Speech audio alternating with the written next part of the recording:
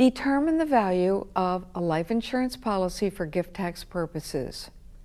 The gift and estate tax regulations provide specific guidelines for valuing a life insurance policy. These regulations apply if a policy is gifted or if a policy is included in the gross estate of a decedent who owned the policy on the life of someone else. Interestingly, the cash surrender value is not the fair market value of a life insurance policy for transfer tax purposes. Instead, if a policy is paid up and a replacement cost is available, the replacement cost is the policy's fair market value for gift tax. For policies that are not paid up, a replacement cost is unavailable. In the case of a term policy, the value is the unused premium at the time of transfer.